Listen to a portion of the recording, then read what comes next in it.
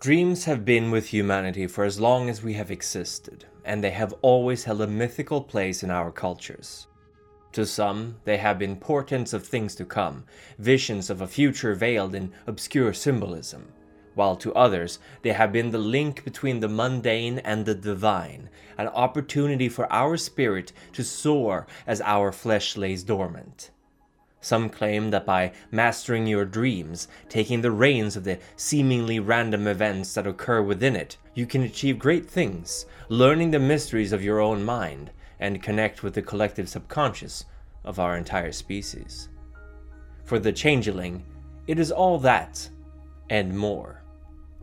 Each and every human dreams, and that Changeling touched by the chaotic influence of the will, the source of their fey powers, can manipulate them just as skillfully as they may have woven straw into gold during their durance. For an experienced Oneiromancy, discerning meaning and even implanting new ideas in a sleeping mortal's mind is no difficult task, although they must always remain careful. Dreams, after all, help us combat our demons, in a way, and a Changeling who attempts too heavy-handedly to influence a dreamer may find that they become the threat the dreamer will be fighting. There are two ways for any Changeling to approach the realm of dreams, either through the Gate of Horn or through the Gate of Ivory. These two gates have their origin in ancient Greece, where they were used to denote whether a dream was true, in which case it would be the Gate of Horn, or false, in which case they would be from the Gate of Ivory. The hedge, the borderlands between the mundane world and that of the Fae, also serve as a passageway to the realms of dreams, a distinctively different domain from that ruled by the gentry, yet in many ways hauntingly similar. To reach the dreams, one must travel down the dreaming roads, paths through the hedge perpetually in a state of nightfall, ever moonlit. Many creatures roam these roads, ranging from huntsmen in pursuit of escaped changelings, to goblins snatching trinkets from the dreams of mortals to sell at their market. Approaching the dreams this way is called to walk through the Gates of Horn, as it carries the changeling, body and all, to the dream realm. These dreaming roads branch off into nigh endless amounts of paths, all leading to the individual dream bastions of the sleepers. One may be able to foretell what manner of dream one is approaching, as the environment leading up to these bastions are subtly influenced by them, the effects of the dream growing more intense the closer one gets to the source. Each bastion is indeed a keep, a walled-off area of the hedge designed to protect the mind of the dreamer within. A pledge between a changeling and the dreamer, where the dreamer invites the Oneiromancy in, will allow them to pass through safely. Some dreamers may also have keys, items important to them that reflect their personality and their dreams. But these may be quite hard to find, as there is no surefire way to know which form or way these keys may manifest in, unlike keys to the hedge itself, which may appear as circles of mushrooms or a song sung at a specific time of the day in a specific place. Some keys even manifest through the deep importance a particular story or fairy tale may hold to a person.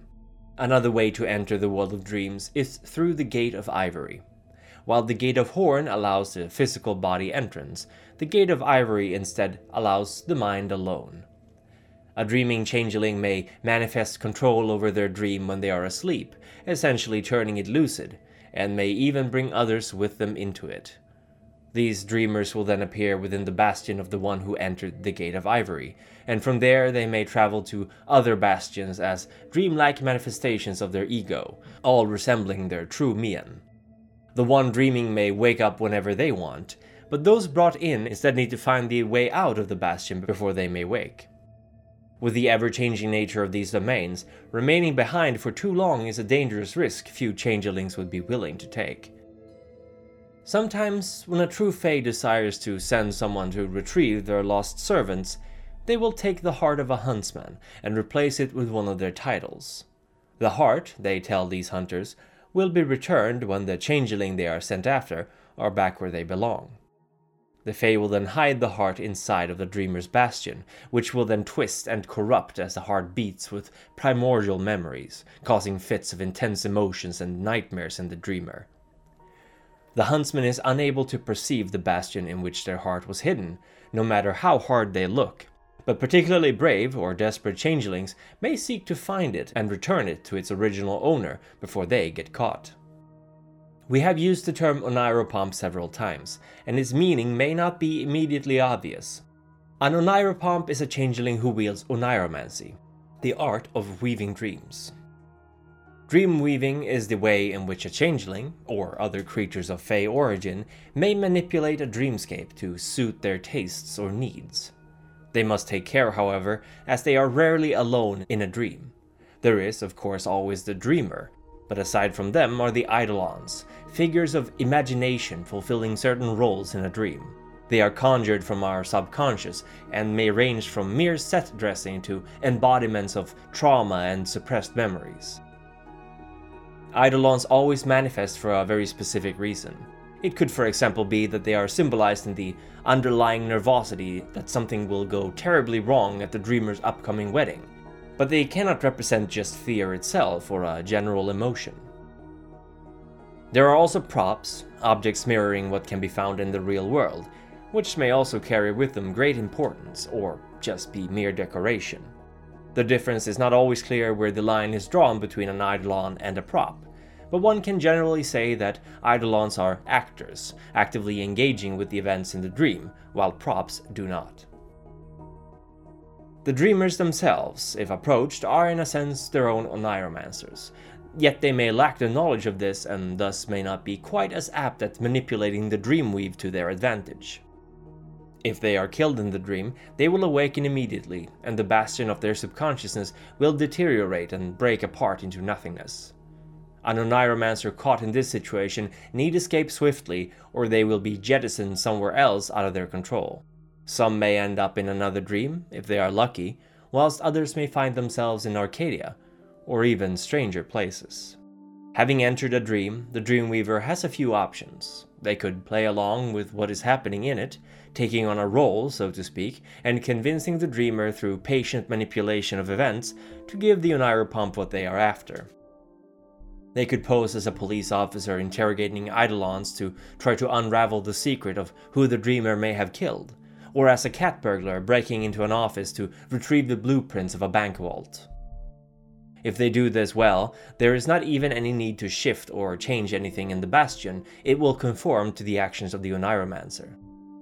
If, however, they lack the time, or indeed the patience to do things this way, they may influence directly how events unfold. This is called shifting, and there are subtle and overt ways to do this. In the subtle fashion, the Dreamweaver may replace eidolons with others, introduce twists of luck or narrative that alters the course of events, or even summon environmental hazards like a rain of gunfire or a lake of flesh-eating crickets. One must remember that Oneiromancy does not operate like manipulation of events would in the real world. It is not impossible for these things to happen in a dream, yet if the Dreamweaver becomes too bold, or make too many blatant alterations, the dreamer may become hostile, and the eidolons will then actively try to fight off the Oneiromancer and their changes. As you may have deduced from this, Oneiromancy can be used in many ways, and while intrusion into another being's dreams to retrieve some information or trinket may be a common reason, it may also just as easily be used to help the dreamer heal and overcome past trauma.